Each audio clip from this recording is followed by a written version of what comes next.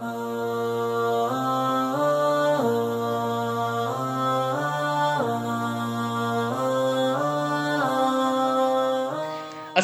alaikum wa rahmatullahi wa barakatuh. Welcome to the University of Houston Muslim Student Association podcast show, Volume 1, Episode 5. The mission of the UHMSA podcast is to discuss contemporary issues, raise social awareness, and encourage Muslim students to become contributing members of our ummah. I'm your host, Wasik Javid, and today's episode is with Sheikh Ammar Al-Shukri. Sheikh Ammar hails from Sudan via Queens, New York. It was in Sudan that Ammar began his studies in the Arabic language at an early age. After returning to New York, he benefited from a local scholarship in a wide variety of Islamic sciences. He continued his studies in Houston with renowned scholars such as Dr. Salah As-Sawi and completed an extensive study with Dr. Walid Basuni. He holds a bachelor's degree in Islamic sciences with Al-Maghrib Institute. He is the author of What the Pen Wrote, Imam and resident scholar of River Oaks Islamic Center in Houston, Texas, and the content director for Faith Essentials and Faith IQ.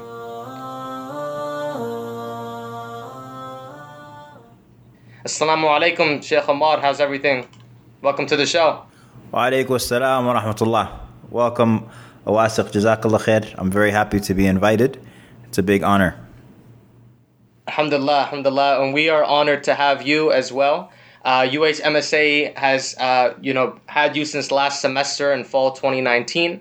You taught our first class, 7 Under the Shade of Allah, and you went through that hadith. And then this semester, you're teaching us the 6 pillars of Iman.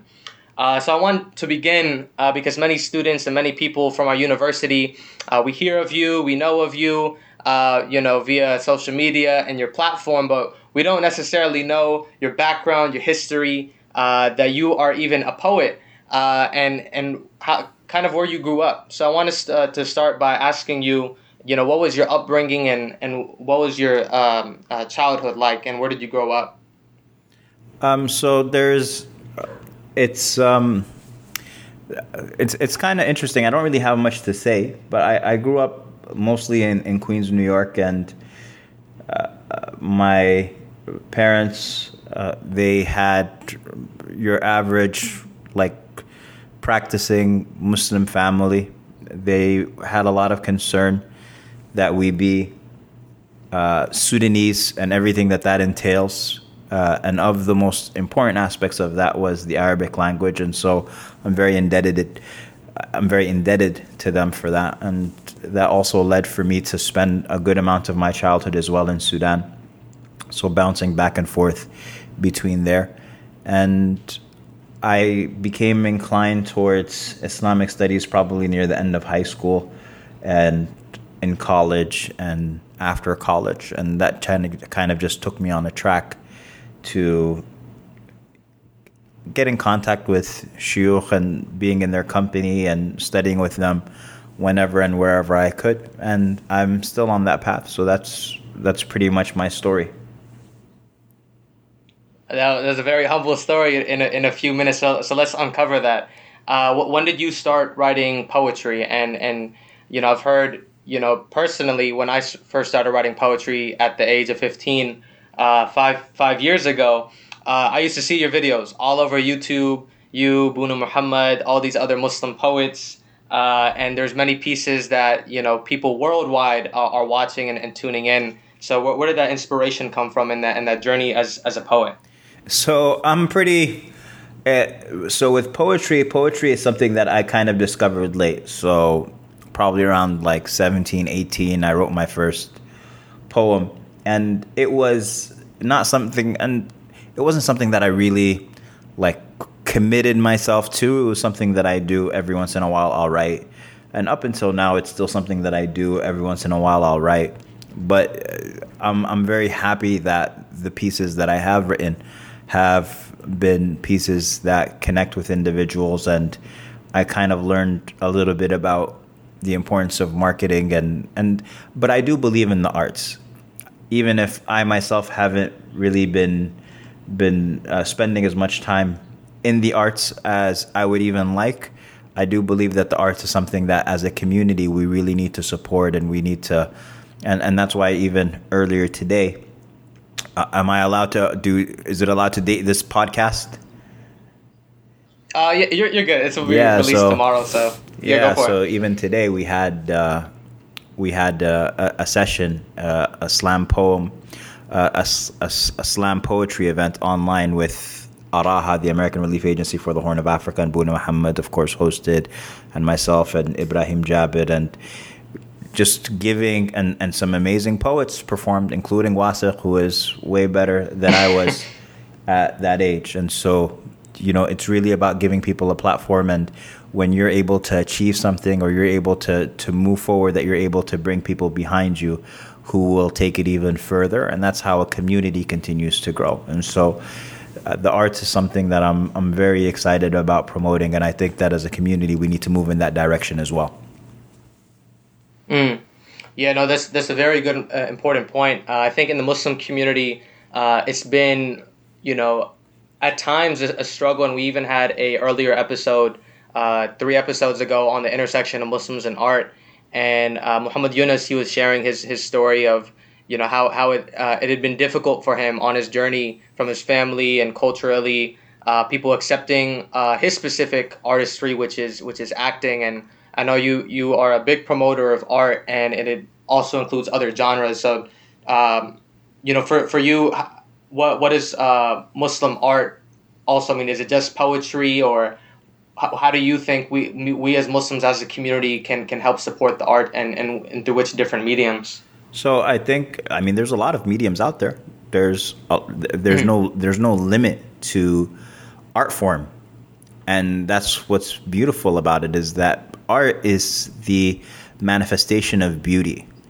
And so beauty can be manifested in, I mean, millions of ways, and new art forms continue to be developed, right? So now, recently, I mean, I don't know if this has always been a thing, but it's got to be a recent phenomenon. But cuisine becoming art, right? And there's artistry that's Mm. even being manifested by chefs, right? And so, and for our community, a lot of times the conversation about art revolves around two things. Number one is what forms are halal versus what forms are haram. And number two is obviously, the notion of the starving artist being a very real thing. And that's why a lot of our children, our youth, are pushed into the sciences, or in general things that have a more solid career path or solid career plan. And you know what? The starving artist is a real thing. But I think that the times that we are living in now, it has never been easier for artists to create actually a financial structure around themselves that is manageable, if not profitable. From everything from having Patreons to getting raving fans and having a base that supports you, to merchandise, to there's a lot of creativity with the global marketplace that is in existence now. There's a lot of infrastructure that is in place that people can take advantage of, that people even just 20 years ago did not have access to. So that's with regards to the career path. Is this something that a person can actually be successful in? But number two, of course, is the notion of permissibility versus impermissibility. And I would actually challenge our community to be more creative, because a lot of times that conversation revolves exclusively with regards to music, or in acting as well, with regards to the roles that people take and the things that they depict. And I feel like with regards to music, I mean, the majority of scholars have always held that music is haram. It's a minority position to say that it's allowed, and it's kind of, I feel like a person is banging their head against something that's a solid structure. But even beyond that, that's my point. My point is that why are we just limiting our entire manifestation of art as a culture to just one manifestation? There's a million different other art forms. There is,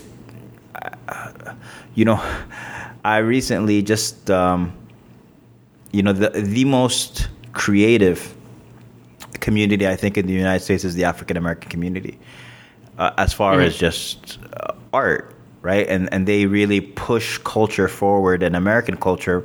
Much of what becomes popular American culture is African American culture, because of that creativity and them having that social capital. But I was just watching something, for example, amazing. You know, you've watched these rap battles, Wasiq.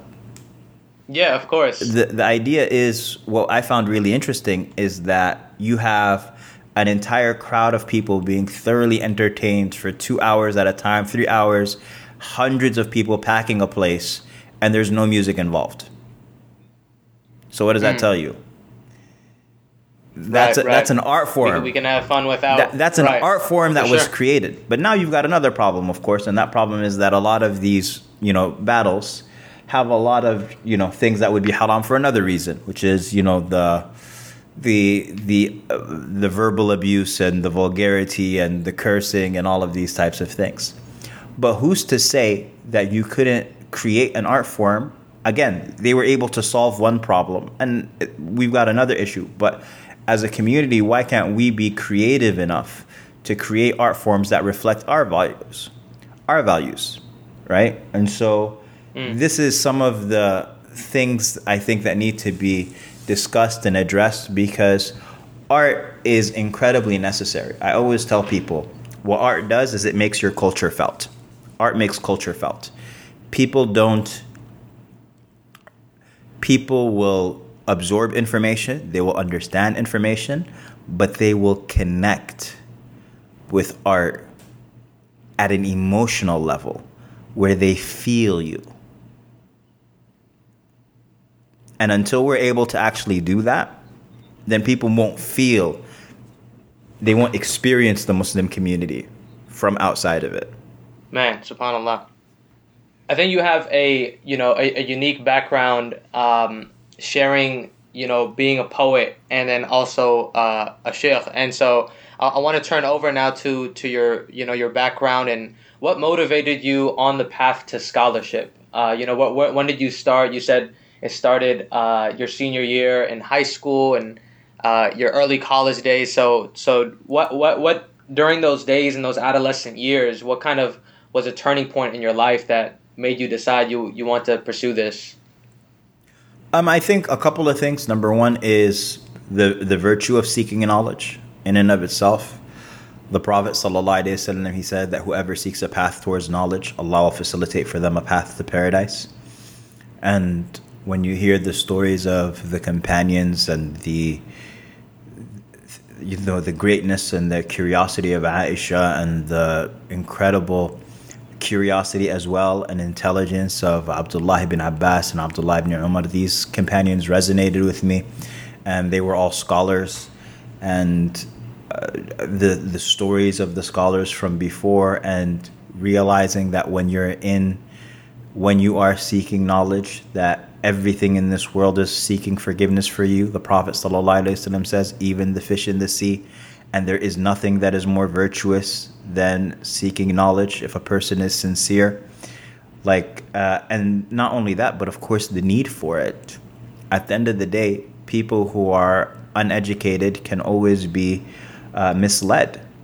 And so you need to be knowledgeable in and of yourself, number one, so that you can worship Allah clearly, that you aren't misled by other people. There's a famous story of one of the great scholars of Spain, Ibn Hazm. And Ibn Hazm is just a powerhouse in fiqh. And he was literally one of the greatest imams in the history of Islam, but he didn't grow up in normally scholars, they memorize the Quran early and they start on the path from a very young age. But he wasn't of that. He wasn't in that world, and he wasn't interested. He was from a very affluent family, and he was a young man in Spain, and so he had all sorts of luxuries and distractions presented to him. In any case, he went into the masjid on an occasion, and it was after Asr, and he came in and he sat down. And so one guy told him, and he said, "It's after Asr." He said to him, "You can't just walk into the masjid and sit down. Get up and pray." And so he got up and prayed. And then on another occasion, he came into the masjid. It was after Asr. And so he just started praying. And then while he was praying, a guy told him, and he said, Like, what are you doing? It's after Asr. You don't pray now. And so, same circumstance. One guy tells him, get up and pray. The next guy tells him, don't pray now. And so Ibn Hazm became annoyed by that. And he said, I'm not going to leave my religion to be like, just to be bullied by everybody all the time. Like other people telling me what to do. I need to learn it for myself. I need to know what is expected of me and what I need to do. And so the first reason, of course, is that you yourself are able to worship Allah with certainty. You know what you're doing. And number two, the second is in the hopes that you might be someone who is able to guide other people and becomes a lighthouse for other individuals and someone that others can benefit from what you've learned. And absolutely, that is also something that now you're just absolutely multiplying your positive effect and your reward with Allah subhanahu wa ta'ala. And there's nothing like being able to teach people knowledge and to be able to share it. Not necessarily, it doesn't have to be in an official capacity. It doesn't have to be like being the imam somewhere or giving khutbahs on the minbar. For me, for example, I think of some of the most influential people in my life when I was a teenager, and they still are the most influential people in my life because they really directed me. It was conversations in cars. It was on a basketball court. It was at a fried chicken spot, right? It was these older mentors, and they weren't much older than me, by the way. They were maybe a year or 2 years older, and I'm 16, 17, but they had knowledge. And they would be someone who I could ask, and they would answer, or they would know how to get the answer, or they would know how to research, or what have you. And knowledge is protective, absolutely. I mean, it's an incredible sweetness. I don't know how better else to describe it. Do you see any difference between your generation and our generation today, and the struggles that Muslim youth go through in our day and age in 2020? So what would you describe, Asif, to be the main struggles that y'all go through? Like top three. Okay. So the struggles I think we go through now, the first, I think, is relationships and desires for the opposite gender. Okay. So that's every generation ever. That's not going to change. The second thing, I think, is drugs. And that can include everything from... drugs / smoking, because nowadays there's a lot of vape and there's a lot of newer forms of smoking more than just the cigarette, like Juuls and whatnot, Juul pods, etc., hookah. The third, I would say, is with the age of social media and phones, it's just very easy to slip with the eye. So struggles such as pornography, I think are personally, I think the top three struggles that our generation faces as Muslim youth. Okay. So yeah, So the question was, what struggles did you have in your generation, and how do they compare to ours in today's age? What struggles that we had? Mm-hmm. Because you guys didn't have phones, you guys, it was a whole different, experience for you growing up. What was it, in early 90s, late 80s, if I'm correct? Dang, dude, how old do you think I am? Like when you were growing up in the late 80s, early 90s, mashallah. 90s, baby. So we did have phones when I was growing up. But what I would say is, I think a couple of things. There's a couple of aspects to that. So it depends also where you grow up. I don't even think that where everybody grows up is similar. For example, I can tell you, growing up in New York is completely different than growing up in Houston. Growing up in California, completely different, right? These growing up in Michigan, completely different. Yes, you have some things that you've shared that they're going to be similar no matter what, such as the drug use and such as the relationships and attraction to the opposite gender and all of that type of stuff. All of that is going to be the same. Although you might argue that access is easier now. And it is, I think, as far as just being able to see people and find people on Instagram or whatever it is, Tinder, all of these things.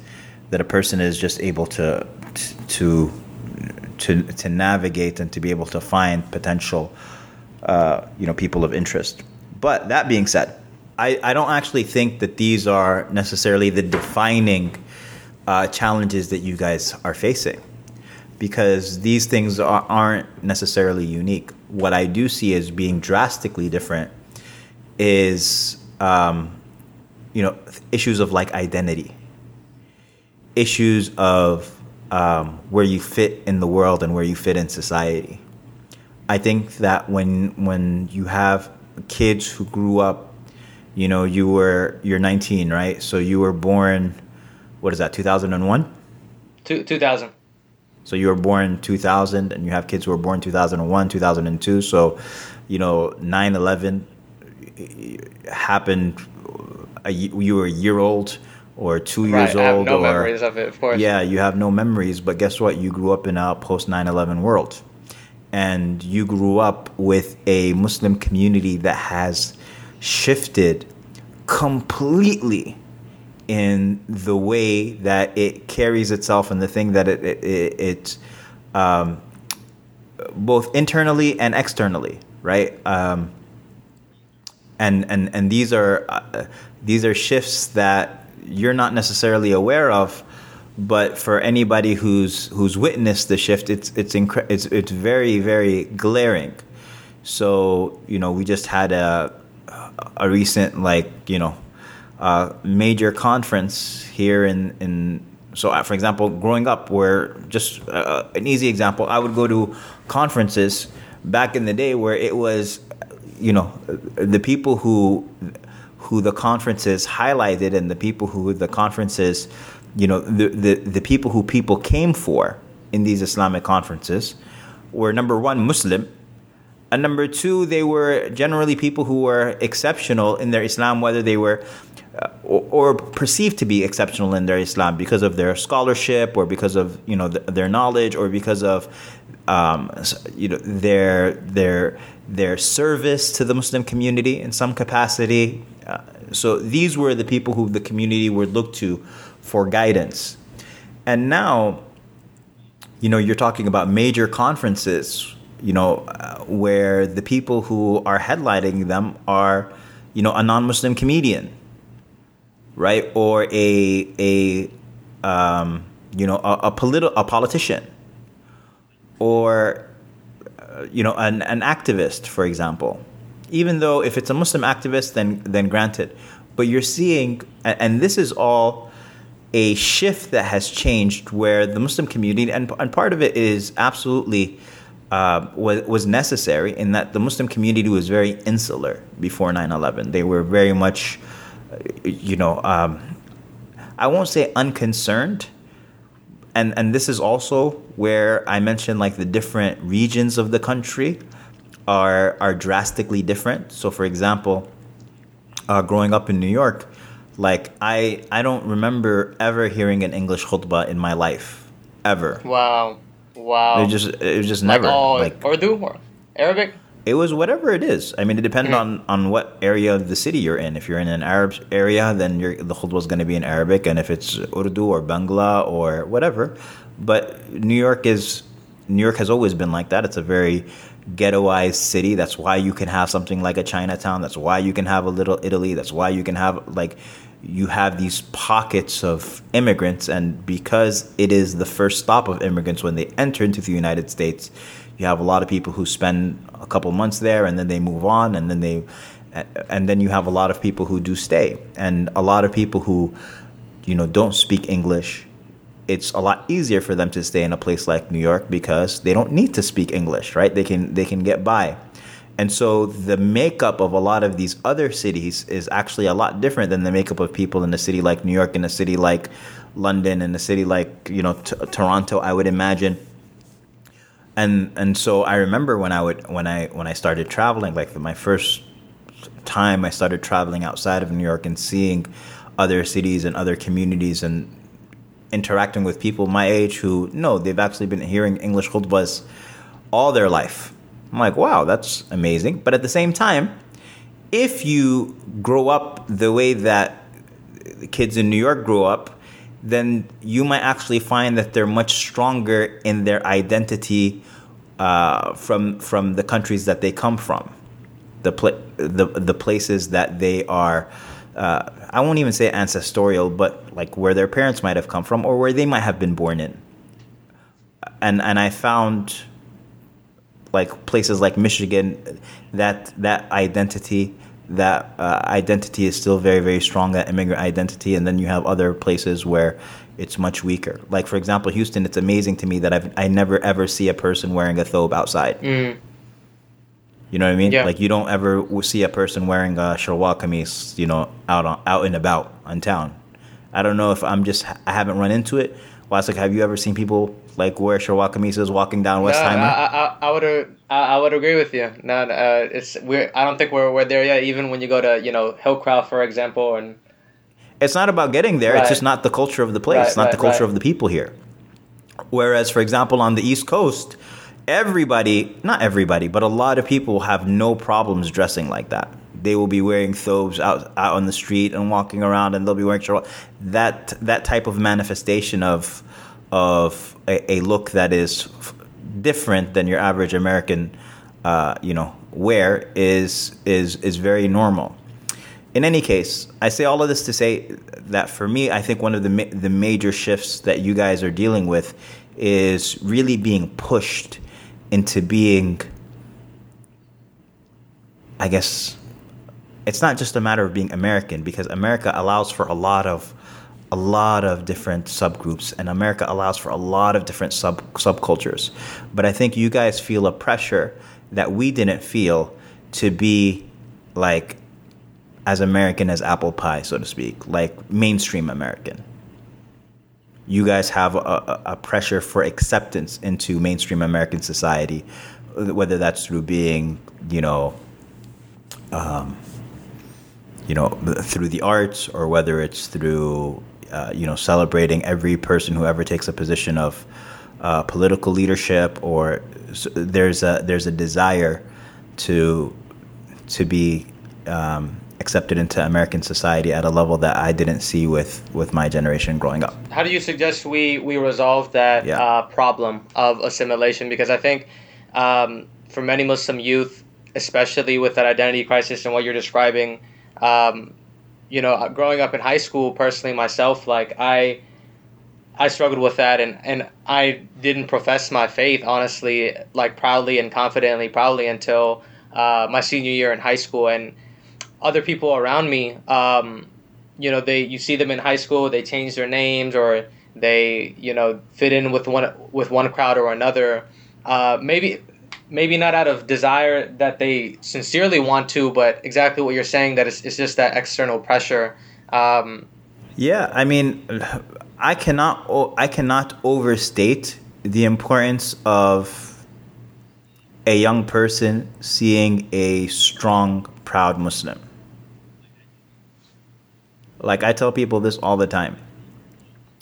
I'm 15 years old.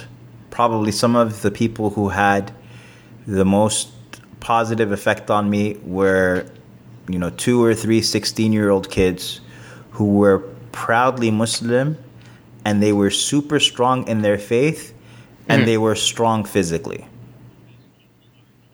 Because people are attracted to strength. They're not attracted to weakness. People will support the weak. People will defend the weak. But people don't want to be the weak. And that's I think a huge miscalculation that a lot of people make in their da'wah. This appeal always to them being victimized. Well, I want to support and defend the victim, sure. But if you are always communicating to me that you're a victim, your community is a victim, well, I don't want to be part of a community that's victim always.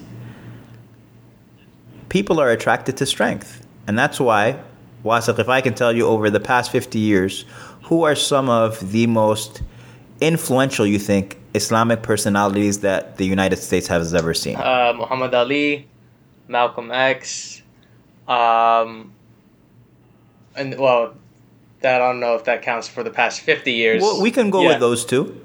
those are usually the two anyway. That's what I was looking for, and both of them are incredibly strong, incredibly strong. Muhammad Ali, my God, what is that famous quote of his? My religion, not yours. Get used to me, proud, black, confident. My name, not yours. Right, just incredible strength. And Malcolm X, of course, incredible strength.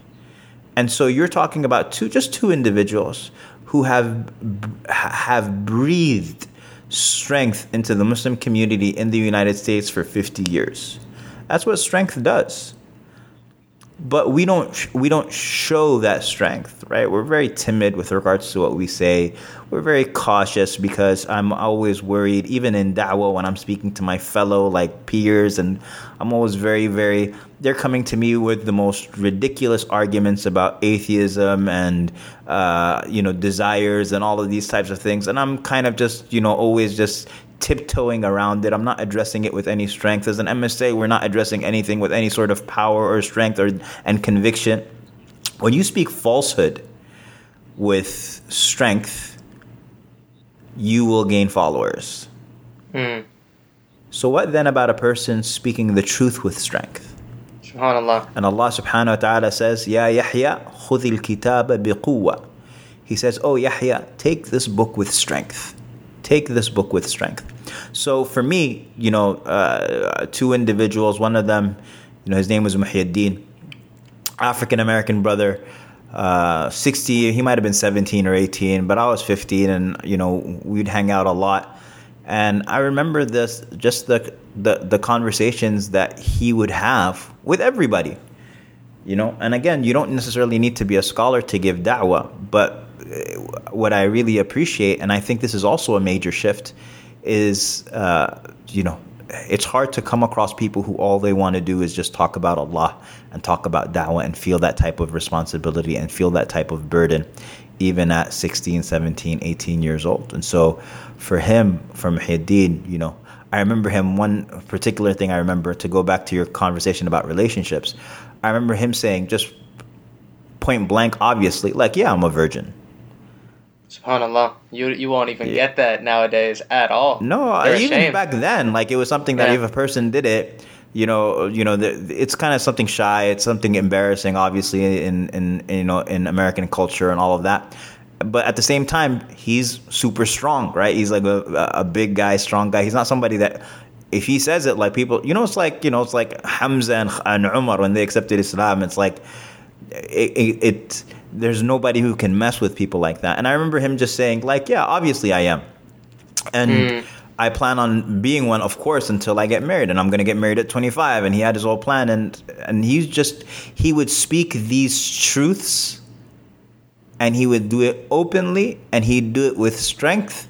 And again, when you allow people to see the truth, and if you're able to package it with that, then you will find people who will recognize it as being truth. And they will appreciate it.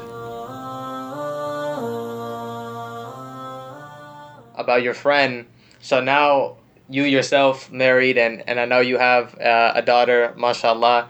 So what is it like for you as a first generation father, raising your children here in America? I mean, so here's the thing, and this is something that I tell immigrant parents all the time, right? And it's something that a lot of, so when you have a wave of people who come from wherever they're coming from, they always, no matter what their culture, they always have this fantasy that they're engaging. And that fantasy is, we're just going to be here for a little while and then we're going to come back. We're going to go back, right? They're going to go back to Sudan. They're going to go back to Somalia. They're going to go back to Pakistan. They're going to go back to Iraq. They're going to go back to wherever it is that they...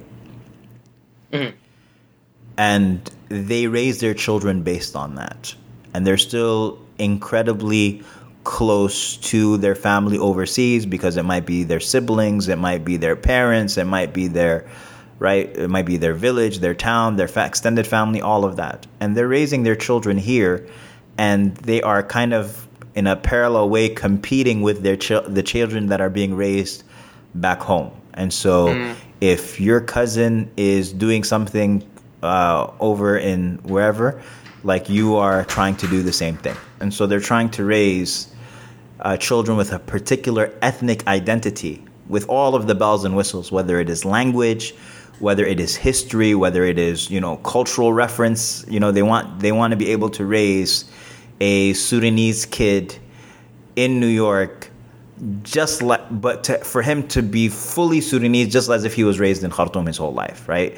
Or Pakistani in Houston, but they want them to be as fluently Pakistani and as completely Pakistani as if with all of the values and with all of the bells and the whistles and all of that type of stuff. And that's like the biggest daydream ever, because it's not going to happen. Values change even within. So we're talking now. We're talking about a shift in a generational shift, even within the same country, right? We're talking about your generation growing up versus my generation within the same country, same history curriculum, same books, same cultural references, all of that type of stuff. But just the only thing that's changed is the decade, and everything's already shifted, and everything is different. So how much more different is it when it's not only a generational shift, but it is a shift of everything else. It's a different language, different religion, even religious values, because we're growing up in a secular society versus a Muslim-dominated society and all of that. So to think that all of that input is going to be different and somehow the output is going to be the same is, like I mentioned, it's a nice fantasy. But what is beautiful is that maybe I won't be able to raise a Sudanese kid in Houston, Texas, or I'll be able to raise a person with these particular values. But I can raise a child who believes in Allah and His Messenger anywhere on earth, because religion and belief does not require to be in a particular cultural environment.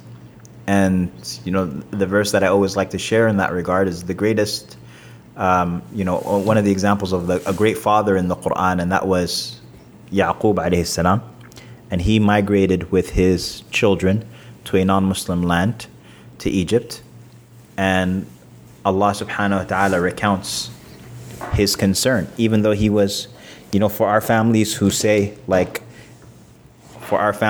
that they have, we've got a really amazing lineage, or our tribe is this, or our family is this. There's nobody who has a better lineage than Yaqub. He was the son of Ishaq, the son of Ibrahim, and Yusuf is his son, right? It's just nobility after nobility after nobility. But even then, when he migrated to Egypt, his last words when he was dying, as Allah mentions in Surah Al-Baqarah, and his children are around him, what does he say? He says, مَا تَعْبُدُونَ مِن بَعْدِي? What are you going to worship after me? That's the question. Not whether y'all are going to be, Palestinian, or whether you're going to be Egyptian, or whether you're going to be Malaysian, or what are you going to worship? And that is an identity that we can pass on from one generation to the next. We can make it, inshallah, that our children 200 years, 500 years from now are still Muslim. That is something that can be done anywhere, including in the United States. And so that is what we should be directing our energy towards and our resources towards, as opposed to creating a cultural identity that by and large we're going to experience just like every other community experienced. We're going to have children 100 years from now who are going to say, I have a great grandfather who's Pakistani, and I have a great grandmother who's Senegalese, and I have a great a mama, basically, and people are going to have that. So on that note, I think to successfully raise our children in future generations, it's going to require at the bare minimum knowledge, right? Knowledge of our deen, for ourselves to seek it and then to teach it on to others. But I know for many youth, it's hard for us, and we make excuses, or laziness overcomes us, or we procrastinate, and we think we have to go to a formalized program, or I have to go study abroad, in Egypt or in Saudi or something like that. How can we implement knowledge in our life? And the access is everywhere, but it may seem that we're just not motivated. So how can we, endeavor on that path, and acquire, at the for the core knowledge that we need and the core essentials that we need to sustain ourselves. So, there's an African proverb that I love very much, which says, if you want to go fast, go alone, and if you want to go far, go together. And so I like that. The importance of having social support in doing that. You guys are learning right now how hard it is to learn online compared to how easy it is, right? Like now, going back to when you were at school, how much easier was it for you to stay on top of your classes, and when you had the support of all of your classmates and all of that? You're in a bubble together and you're all moving from one semester to the next, and you're moving with your graduating class every year, and it's a lot easier when you have that social support. And so I would say, but unfortunately, when it comes to learning Islam, we don't have that here very much, right? We don't have that. And so it's basically up to everybody's own devices, their own, you kind of have to create your own self-study program, even if it's with local shuyukh and all of that. It's there isn't necessarily any particular, formalized route where you can go with an actual class and have that support and have the benefit of classmates. But it is possible to create it.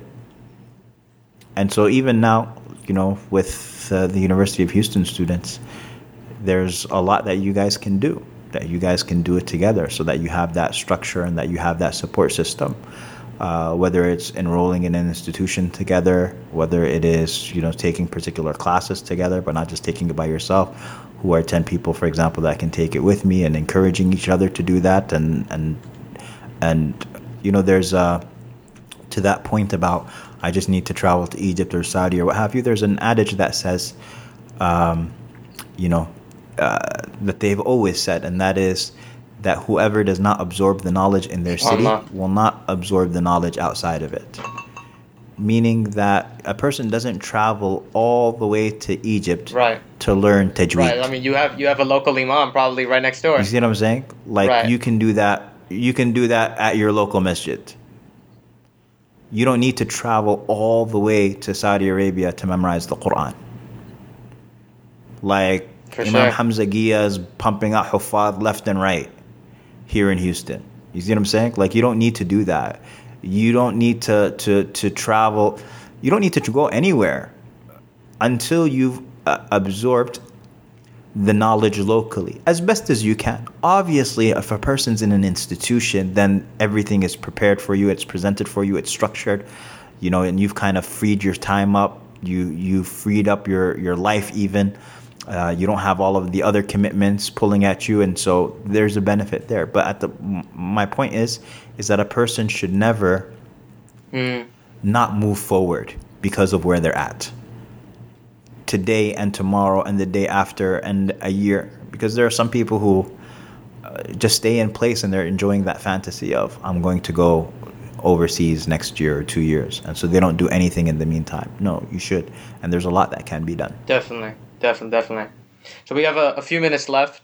I want to ask you if you have any advice that you want to give us, or any final thoughts you want to conclude with. Ramadan is coming up this week. We're experiencing a very unique time during this coronavirus, and so we're all quarantined. No Ramadan, in the masjids, no iftar parties, no Taraweeh prayers. And so do you have any advice for us, being, to our audience, Muslim youth, University of Houston college students, on how we can maximize this Ramadan?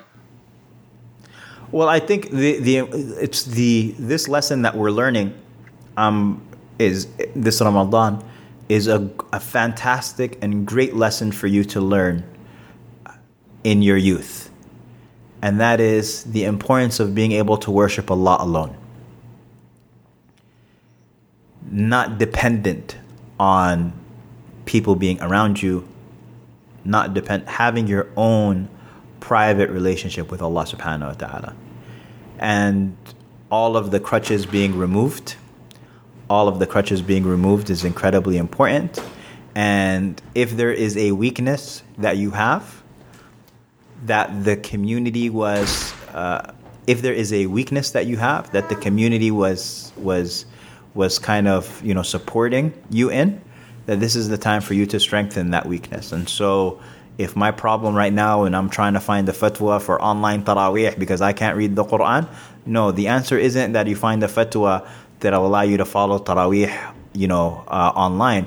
The answer is for you to spend that time in learning how to read the Quran, right? Removing those weaknesses. And exactly, my daughter's agreeing with me. Removing those weaknesses and being able to put yourself in a position that you can worship Allah subhanahu wa ta'ala with strength, irrespective of your circumstance. Because there is a servitude for every circumstance. There's a servitude that comes with congregation, just like there's a servitude that comes alone. And so what we're experiencing right now is the servitude that comes on your own. May Allah accept and make it the best Ramadan we've ever had. Thank you for joining us, Sheikh Ammar. I want to ask if you can end this semester. This is the first semester that the UHMSA started a podcast, and so you are the last episode. So we want to end this on a banger and request you to share a poem that you yourself have wrote to end the show, inshallah. Okay, so to end it on a poem, your best piece, whatever you got. Yeah, so this is easy actually. This is Welcome Ramadan, okay? So it goes, O you who believe, fasting was prescribed for you as it was prescribed for those before you, that you may shield yourselves from Allah's wrath. A high and lofty goal in which fasting was made a path and obligation, rather a mighty pillar of the faith, to abstain from anything that would cause the path to break, to abstain from anything that would cause the fast to break, with the intention of worship from the time of the sun's rise until it sets on the horizon for its daily demise. And fasting has two pillars in which agreement was acquired. The first is to refrain from two physical desires, desire for food and drink, and those of a sexual type. And the second is that the intention must be done in the night. True dawn to sunset is the normal time frame observed, but in extreme circumstances, the nearest normal neighbor is preferred, and it is a most virtuous act of worship if you only knew. To release yourself from your desires and to become a better you, because the blessings of fasting are too great to be counted, and its reward with Allah is too great to be amounted. But in this short introduction, let it suffice to say that it increases you in taqwa, which you've witnessed every day during the blessedness of this month, a safeguard from evil, protection from the shayateen, those of the jinn and people, and it's a act only done for Allah, so He's the only one who rewards it, and its gate is a rayyan, only those who fast go towards it. The breath of those who fast is more beloved to Allah than the scent of musk. And an ummah united daily in worship from dawn till dusk, gone is gluttony and greed, replaced with compassion for those in need, and a healthy body and a healthy rest given to bodies that all year we overfeed. So indeed, one could go on and on. 11 months is too long, but welcome to Ramadan. MashaAllah, MashaAllah. Let's do some snaps on this. Jazakallah khair for joining us. Jazakumullah khair. I really enjoyed it. And thank you very much, Wasaq, for hooking this up.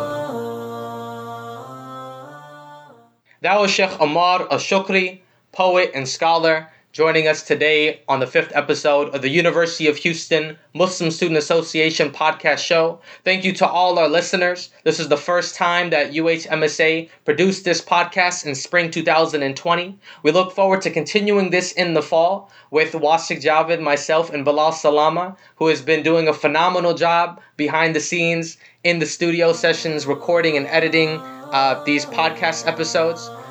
We look forward to seeing you guys in the fall. Thank you for joining us again. Assalamu alaikum wa rahmatullahi wa barakatuh.